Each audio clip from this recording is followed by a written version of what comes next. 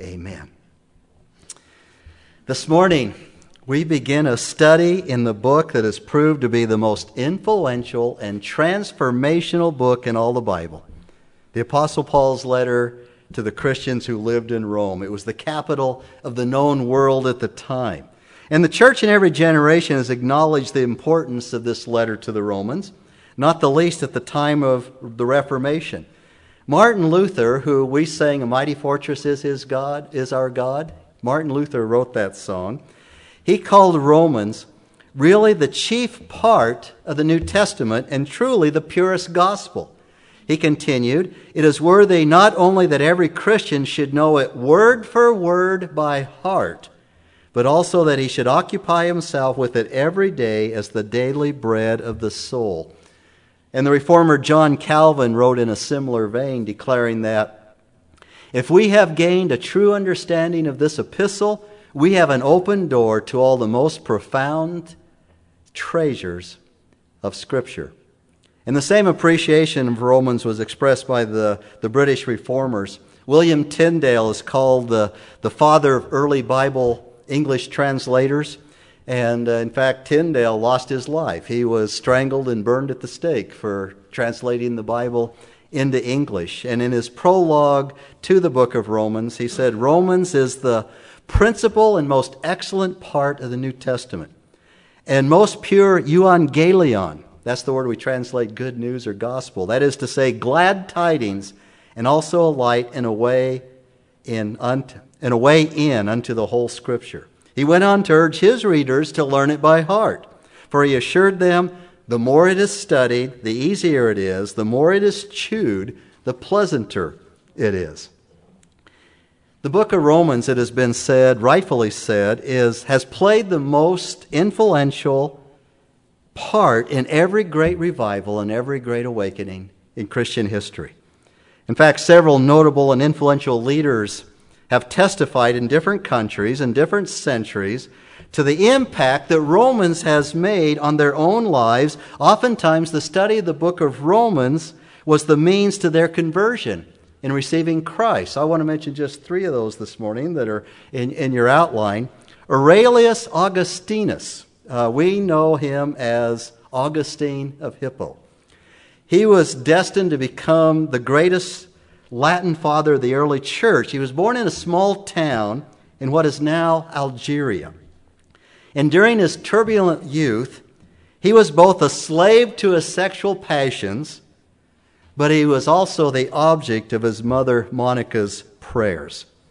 Now, as a teacher of literature and rhetoric, he started out in Carthage, he moved to Rome, and then to Milan, Italy, where he became under the influence of the bishop called Ambrose, his preaching. And it was there during the summer of the year 386, when he was 32 years old, that he went out into a garden and he was seeking solitude. And he wrote this in his Confessions. "The tumult of my heart took me out into the garden, where no one could interfere with the burning struggle within myself in which I was engaged. I was twisting and turning in chains. I threw myself down somehow under a fig tree and let my tears flow freely. Suddenly I heard a voice from a nearby house, chanting as if it might be a boy or a girl, saying and repeating over and over again, 'Pick up and read. Pick up and read.' I interpreted it solely as a divine command to me to open the book and read the first chapter I might find. So I hurried back to the place where I'd put down the book of the apostle. When I got up, I seized it, opened it, and in silence read the first passage on which my eye lit. Not in riots and drunken parties, not in eroticism and indecencies, not in strife and rivalry, but put on the Lord Jesus Christ and make no provision for the flesh in its lust." You'll recognize that as Romans chapter 13, verses 13 and 14. He goes on, "I neither wished nor needed to read any further. At once with the last words of this sentence, it was as if a light of relief from all anxiety flooded into my heart. All the shadows of doubt were dispelled." In the year 1515, another professor, this one living in Germany, was overtaken by a similar spiritual crisis. Like everybody else who lived in medieval Christendom, Martin Luther had been brought up in the fear of God, in the fear of death, and in judgment in hell. Everybody was impressed with that. And because the surest way to gain heaven, it was thought, was to become a monk. So in 1505, at the age of 21, Martin Luther entered the Augustinian cluster at Erfurt, where he prayed and fasted, sometimes for days on end. And he adopted other extreme austerities, including self-flagellation. Have you ever seen that, where people take the whip of cords and try to beat the sin out of their own selves? He said, "I was a good monk. If ever a monk got into heaven by his monkery, it was I." I really like that word, monkery. Luther probed every resource of contemporary Catholicism to assuage the anguish of a spirit alienated from God. But nothing pacified his tormented conscience until, having been appointed professor of Bible at Wittenberg University, he studied and expounded for his students first the Psalms and then the epistle to the Romans. At first he confessed he was angry with God because it seemed to him that God was more of a terrifying judge than a merciful Savior. Where might he find a gracious God? What could Paul mean in Romans chapter 1, verse 17, where he said, "The righteousness of God was revealed in the gospel"? Luther tells us how his dilemma was resolved. He says, "I greatly longed to understand Paul's letter to the Romans, and nothing stood to the way but that one expression, the righteousness of God, because I took it to mean that righteousness, whereby God is righteous and acts righteously, is punishing the unrighteous. Day and night I pondered until I grasped the truth that the righteousness of God is that righteous whereby, through grace and sheer mercy, He justifies us by faith. Thereupon I felt myself to be reborn, and to have gone through open doors into paradise. The whole of Scripture took on a new meaning, and whereas before the righteousness of God had filled me with hate, now it became to me inexpressibly sweet in greater love. The passage of Paul became to me the gateway into heaven." And 2 years later, after that conversion experience, on October 31st, 1517, 17, does that sound familiar? 500 years ago, this October 31st, Luther nailed his 95 theses, he called them, 95 statements, on the door of the Wittenberg Chapel. Now, don't think that was vandalism. In those days, the door of the chapel was the community bulletin board. If people wanted to open a discussion, talk about anything, they nailed it to the door of the chapel. Luther thought that, well, this is just going to be, we're going to start talking about God's truths from the book of Romans. But due to the invention of the printing press in Germany a few years before, within 2 weeks of Luther posting his 95 theses on the door of the Wittenberg Chapel, his students had circulated in print. Within 2 weeks, it had reached all of Germany. And shortly after that, we would say it went viral. And it sparked the Protestant Reformation, the greatest revival in Christian history. Okay, one more. 200 years after that, it was Luther's own God-given insight into the truth of justification by grace through faith that led to a similar illumination in a man by the name of John Wesley. You heard that name? John and Charles Wesley. John's younger brother Charles had, with some Oxford friends, founded what they nicknamed the Holy Club. And in November 1729, John joined it and became its acknowledged leader. Its members engaged in sacred studies, they engaged in self-examination, public and private religious exercise, philanthropic activities where they helped other people, apparently hoping to win salvation by such good works. And then in 1735, the brothers Wesley sailed to the colony called Georgia, here in the New World. And they were chaplains to the settlers and missionaries to the Indians. But 2 years later, they returned to England in profound disillusionment, which was mitigated only by their admiration and for the piety and faith of some Moravians who were on the voyage with them in return. Then on the 24th of May, 1738, during a Moravian meeting at Aldersgate Street, London, to which John Wesley says he went very unwillingly, he turned from self-confidence to faith in Christ. Somebody was reading from Luther's preface to Paul's letter to the Romans, and Wesley wrote in his journal, about 9:15, while he was describing the change which God works in the hearts through faith in Christ, I felt my heart strangely warmed. I felt I did trust in Christ, Christ alone for salvation, and an assurance was given me that he had taken away my sins, even mine, saved me from the law of sin and death. Now, if you were to ask me, apart from the Apostle Paul, if you were to ask me to name the 5 most influential men in Christian history, I just name perhaps those who are the top 3. Augustine, Luther, and Wesley. At least they'd be in the top 5. And by their own testimony, by their own experience, Paul's letter to the Romans was the most influential and transformational book in the Bible, for them personally and for others. Paul's epistle to the Romans is still transforming lives. Just the way it transformed Martin Luther, just the way it transformed John Wesley, just the way it transformed Augustine. The one scripture above all others that brought Luther out of mere religion into the joy of grace, salvation by grace through faith, was Romans 1:17. The just shall live by faith. In fact, that's our theme for our study in the book of Romans. Both the Protestant Reformation, the Wesleyan revival in England, were the fruit of this wonderful letter written by Paul, the Apostle Paul. He wrote it while he was in Corinth, about the year A.D. 56 years A.D. Now, according to Romans chapter 16, verse 1, this letter was carried to the Christians at Rome from Corinth, to where Paul wrote it, and Tertius penned it as Paul dictated it, by one of the deaconesses of the church at Centuria. A deaconess by the name of Phoebe hand carried this letter to Rome. But just think about this. Imagine this. You and I can read and study the same inspired letter that brought life and power to Luther, to Wesley, to the church at Rome. And the same Holy Spirit who taught them can teach us, and we can experience revival in our hearts. If this message of this letter, if it grips us, if it grabs us like it has gripped men and women of the past in the centuries.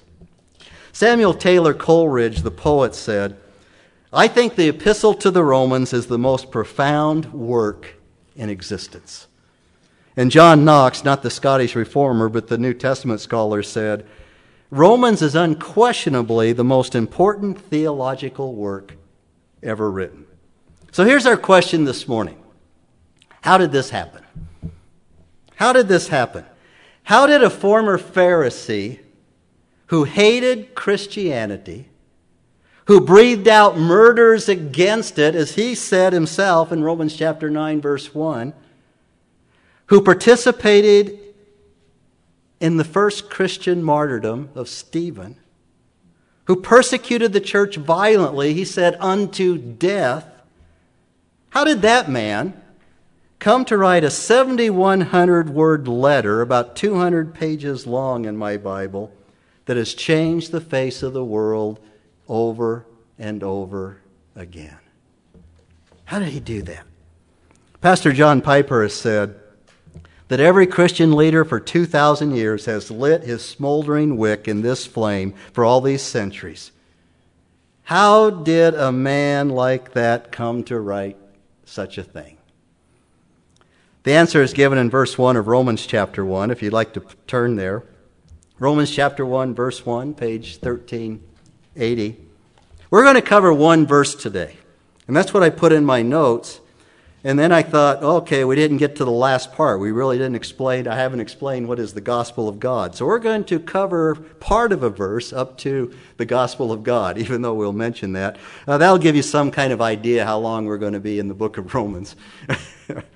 But first, 1 of Romans chapter 1, this is how Paul introduces himself in the letter. In those days, they put their name first. You know, we get a letter in the mail, and we go to the end of the letter to see who signed it, or we look at the return address up on the envelope, and that's how we know. In those days, they said right up front, Paul, this is who it's from. Paul, a bondservant of Christ Jesus, called in as apostle, set apart for the gospel of John. Now, before we even hardly get into the book, application jumps out all over the place to us. You see, the question is not, who is Paul? That's not the question, because as we see here, right off the top, it blurts out at us, it's not who Paul is, but it's whose Paul is. The question is, who does Paul belong to? Do you see that in those three phrases in the first verse? A bondservant of one, that is, bought by another, a called one of another, set apart one by another. There's somebody else in this verse, right? Paul looks like he's about what this verse is about, but this verse is not about Paul. It's not about him. There's the one who bought him, the one who called him, the one who set him apart. Someone is lurking behind the scenes in this man. Now, in our society and culture in these days, it's all about identity, right? Who you are, what you do, your abilities, your strengths, your talents, whatever you want to do in life. Who am I? Who am I?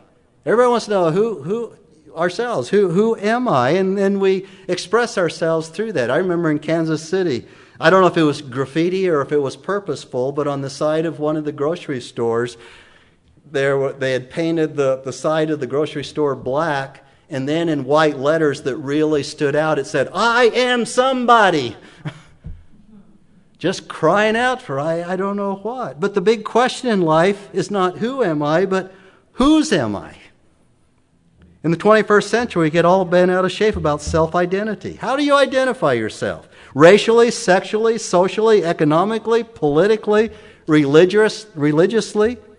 What is my self-esteem and what is my value in all of that? What do others think of me and how do others offend me and why don't they let me be me? But when you read the Bible, the huge issue is right relationship with God. Right relationship with God. Whom you belong to, whose you are. So that is the big question that's hanging over this first verse. Phrase 1, Paul is a bondservant of Jesus Christ, a slave of Jesus Christ. Now let's go back to first century Rome for a minute, because in first century Rome, 50% of the population of the Roman Empire were slaves. Some were slaves as we normally think of slavery. They had been, their family or they had been made captive in war and those kind of things, brought back to horrible slavery. There was bondservants. We'll talk about this in a little bit. But to the first century Roman ears, this was a shocking phrase. I am a bondservant of Jesus Christ. Why would you listen to a guy who followed a dead man who died in the grave and put in the grave 25 years ago? How can he be your master? Whoa. Why would you be a slave to somebody who's dead? Wouldn't that free you? According to the Roman historian Tacitus and the Jewish historian Josephus, Christ was dead and buried and put in the tomb. How can Christ be master of anybody? Unless the person who's the slave is insane. You know, if you walked into your counselor's office and said, well, my great-great-grandpa, he's still my master. You go, you're off, man. That doesn't work. But Paul says here right off the top, he is my master. He is alive. And I am a slave to the living Jesus Christ. So you have to decide now, even as we begin the book, are these the ravings of a madman who believes people die and pop out of the grave 3 days later? Is Paul crazy, or possibly did it happen? And we're only into the first 6 verses of Romans, or first 6 words of Romans. I like a phrase we used to use back in the 60s. I tried one this morning and it didn't go very good, so we'll see how this one goes, because all these bald guys were standing out in the hall, and Steve said, wow, we're just, I can't remember what he said. And I looked at him and said, you're really in. And he didn't remember what that meant. Remember that in the 60s? If you were in, you were really cool. You were just in the in group. You were in the cool group. And another phrase we used back then, that's really real, man. That's real. Remember that? And we're talking about reality here, because Christ and His resurrection is real. That's what's real. And everything else that people propose and live by, that's unreality. In fact, Paul was a double slave. He belonged to Christ by way of creation, because God had created him. Paul belonged to God. And Paul belonged to Christ because he had been bought by Christ off the auction block of sin. A bond slave in those days, or a bond servant, was somebody who was bonded to another because a person would find themselves in a position that they owed a debt that they could never pay. No way they could ever pay that debt. And so they sold themselves to the master. The master would pay off the debt, and then they owed everything that they are, everything that they have. Their entire family was brought into bond slavery, and they completely and totally then belonged to the one who could hold the debt over them. So you didn't belong to you at all. And of course, you were only a slave until you could pay off the debt. How well do slaves pay off debts? In the history of our country, a few slaves were able to buy their freedom, but I don't know how they could do that. And so Paul was a bond servant of Jesus Christ. Turn over to the book of 1 Corinthians for a minute. Paul's first letter to the Corinthians. 1 Corinthians chapter 6 at verse 19. Because here we see how Paul became a bond slave and how we also become bond slaves. Paul wrote to the Corinthians in chapter 6, beginning at verse 19, and he told the believers in Corinth, you don't belong to you. You don't belong to you. 1 Corinthians chapter 6, verse 19, Paul asked an important question. Or do you not know that your body is a temple of the Holy Spirit who is in you, whom you have from God, and that you are not your own? Reality. Christian, you do not belong to you. Why not? Verse 20. For you have been bought with a price. Therefore glorify God in your body. Jesus Christ paid for you by His shed blood on the cross. You do not belong to you. If you believe in Jesus Christ, you belong to Him who paid your sin debt. What does Paul mean when he says he's a bondservant of Jesus Christ? He means that he is bought by, owned by, and ruled by Jesus Christ. To be ruled by Jesus Christ, it really means that you're no longer trying to please men. Remember, Jesus said, you cannot serve two masters. You cannot serve God and mammon, in that case, physical possessions, wealth, and all that. You can't serve them. But Paul tells us in Galatians 1:10 that you cannot serve or please God and at the same time be a people pleaser and please other men and worry about what they think and try to do what they want you to do. Galatians 1:10, Paul says, for am I now seeking the favor of men or of God? Or if I'm striving to please men? If I were still trying to please men, I would not be a bondservant of Jesus Christ. Am I trying to please men? If I'm still trying to please men, says Paul, I would not be a bondservant of Jesus Christ. But he says, I am a bondservant of Jesus Christ. Therefore, I don't give a rip about pleasing men. But there is one qualifier there. Because we see in Romans chapter 15, verse 2, you don't need to turn to it, where we are to please our neighbor for his good, to his edification, that we might glorify God. How do we please men? What is the appropriate way to please men under pleasing our Heavenly Father, pleasing Christ? We do good to other people and that pleases them. We build them up, and that pleases them, because that is what pleases our Master, the Lord Jesus Christ. Paul, whose are you? I am a bondservant of Jesus Christ. So Paul's self-understanding and who he is that he is bought and owned and ruled by Jesus Christ, a man who was killed as a criminal perhaps 25 years before Paul wrote this letter, and who Paul will say in verse 4, Romans chapter 1, was raised from the dead and is the absolute, unique Son of God in power. We are dealing with a man and his owner and ruler, that is God. Now this begins to explain why this is no ordinary letter. Second phrase, back to Romans chapter 1, verse 1. Paul, a bondservant of Christ Jesus, called as an apostle.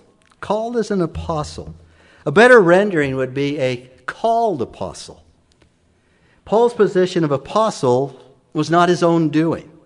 He did not volunteer for the position. He didn't put in his resume. He didn't try to get elected by fellow believers.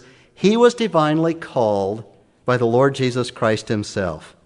While Paul at that time was still called Saul, he was blinded. Remember that miraculous encounter on the road to Damascus where the Lord Jesus appeared to him and he fell to the ground.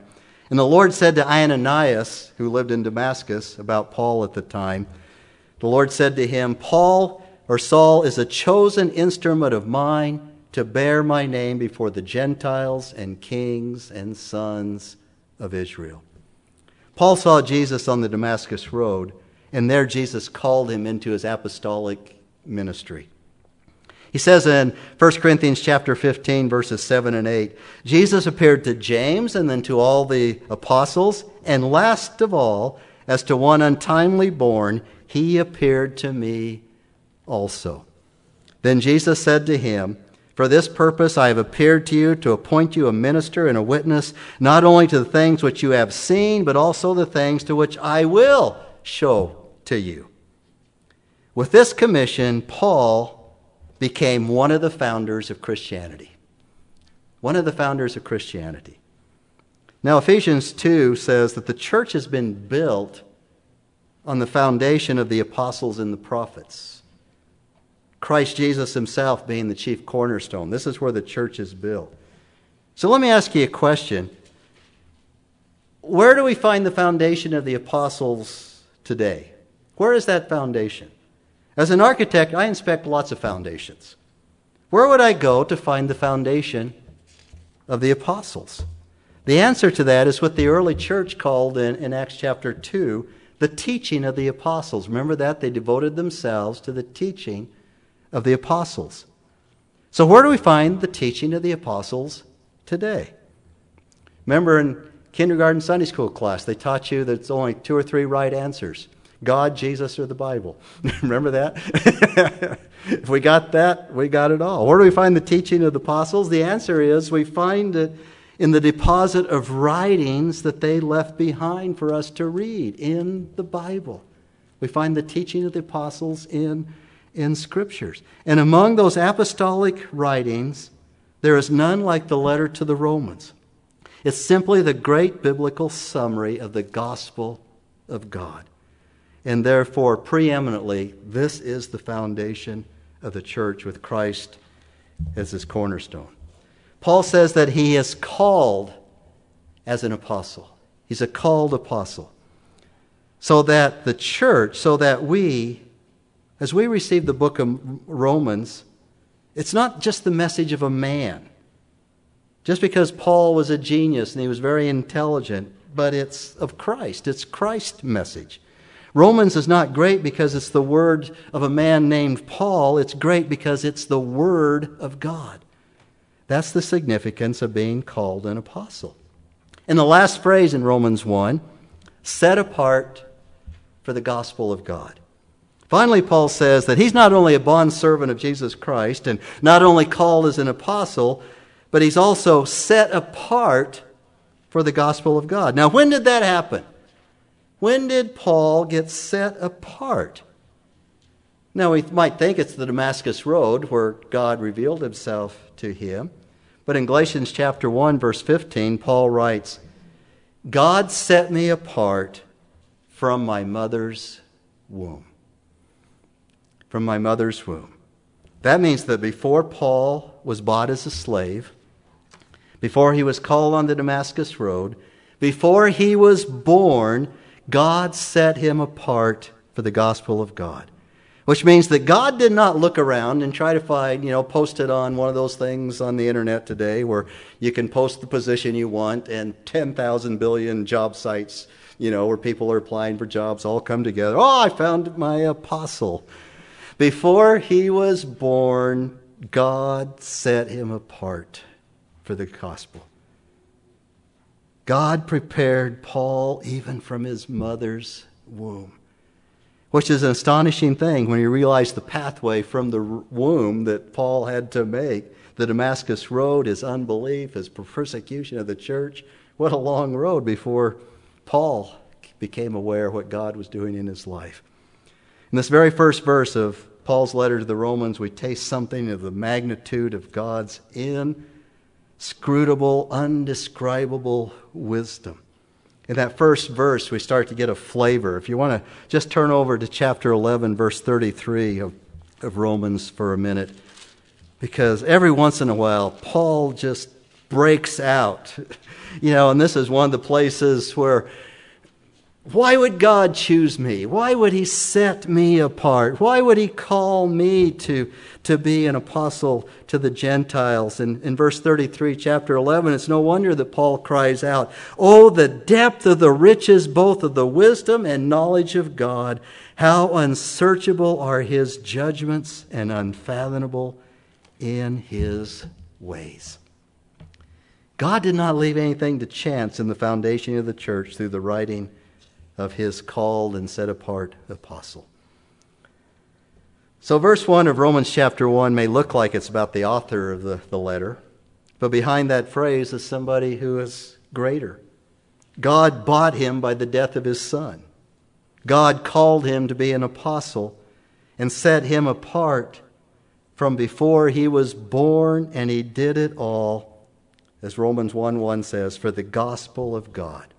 Now, next week, we're going to look at the gospel of God. That's why I said we're not going to get through the first verse today. In other words, even in the first verse of Romans, we hear Romans chapter 11, verse 36. For from him and through him and to him are all things. To him be the glory of the church. Amen. Leon Morris is exactly right when he says, God is the most important word in this epistle. Romans is a book about God. No topic is treated with anything like the frequency of God. Everything Paul touches in this letter, he relates to God. In our concern to understand what the apostle is saying about righteousness and justification and the like, we ought not to overlook his tremendous concentration on God. There is nothing like it elsewhere. Indeed, there isn't. That is why the epistle has had the effect it has through all these centuries. It is from God and through God and to God. God chose the author before he was born. He purchased his freedom by the death of his son. He called him to be an apostle. And then God gave him a gospel, the gospel of God himself. So God is at the bottom, he's at the top, and he's at the middle of everything that we read. It is, I believe, time for us to meet God in the book of Romans. I believe that God has chosen us. He has called us. He has set us apart for this very thing. And so what are my personal expectations as we pray and study this word together? It's no less than it was for Augustine, Luther, Wesley, Samuel Taylor Coleridge, Leon Morris. Who else did I mention this morning? John Piper. As well as the vast magnitude of God's saints who have met with him in his word, the letter to the Romans. Every Sunday morning and every part of your own personal devotional life, you are going to meet with God in the book of Romans. So I'm just asking that you will pray with me that his word would run, that it would triumph in the salvation of many people to bring them to Jesus Christ. for the building up of His church, the building up of Grace Baptist Church to the glory of His name. My prayer is that God will build His church here among us. My hope and expectations are nothing less. You know, there's a couple more handouts in your bulletin this morning I want you to be aware of. One of them has at the top the greatest letter ever written, Paul's letter to the Romans. Could you pull that one out for a minute? And as long as you're pulling stuff out, you can pull out the outline to the book of Romans.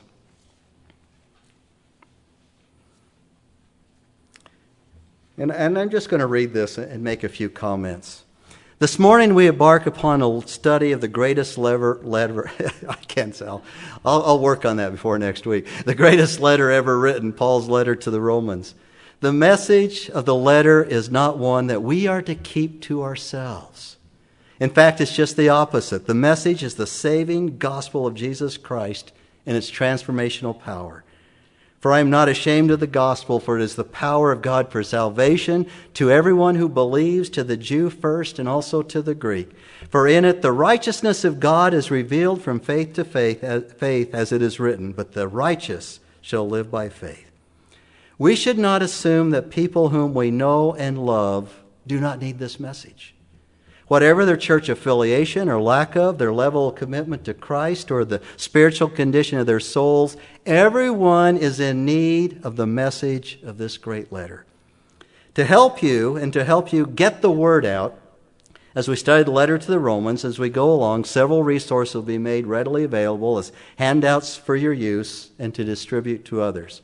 The audio of each message, along with handouts and resources, will be posted on our website at dynamicgrace.org. On the website, you'll find a link to the audio of each message, on which is posted on beholdinghisglory.podbean.com. Now, I ask two things of you.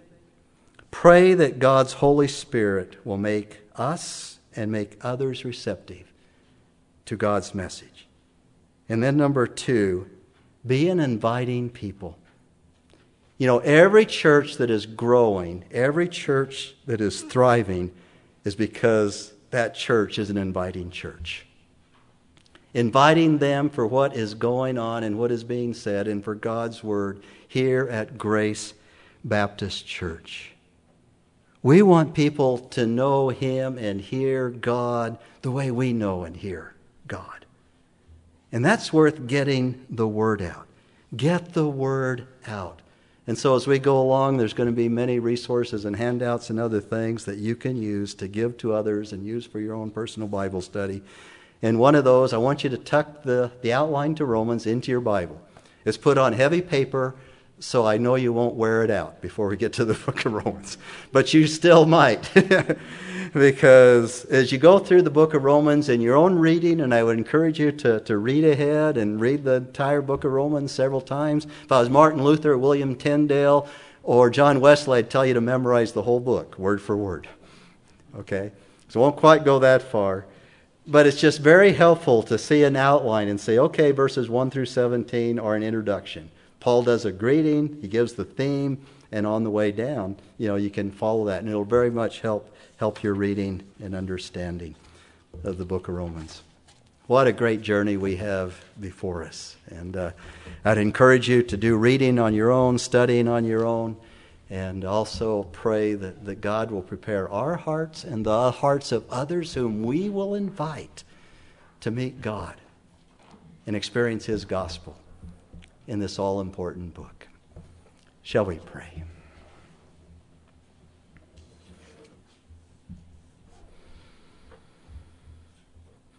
Father, we're beginning an exciting journey this morning.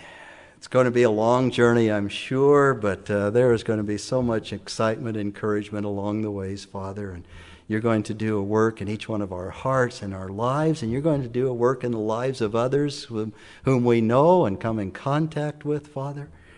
And as I said, my hope and prayer is none less than Augustine, Luther, and Wesley, and the many multitudes who have been so greatly touched and blessed by this your holy word as we read it in the book of Romans. Father, we do thank you for this book. And we don't thank you for who we are, but we thank you for whose we are. We are bondservants of the living Christ. We are called to be your saints, and we are set apart for the work that you have called each one of us to do. And for this we pray in Jesus' name. Amen.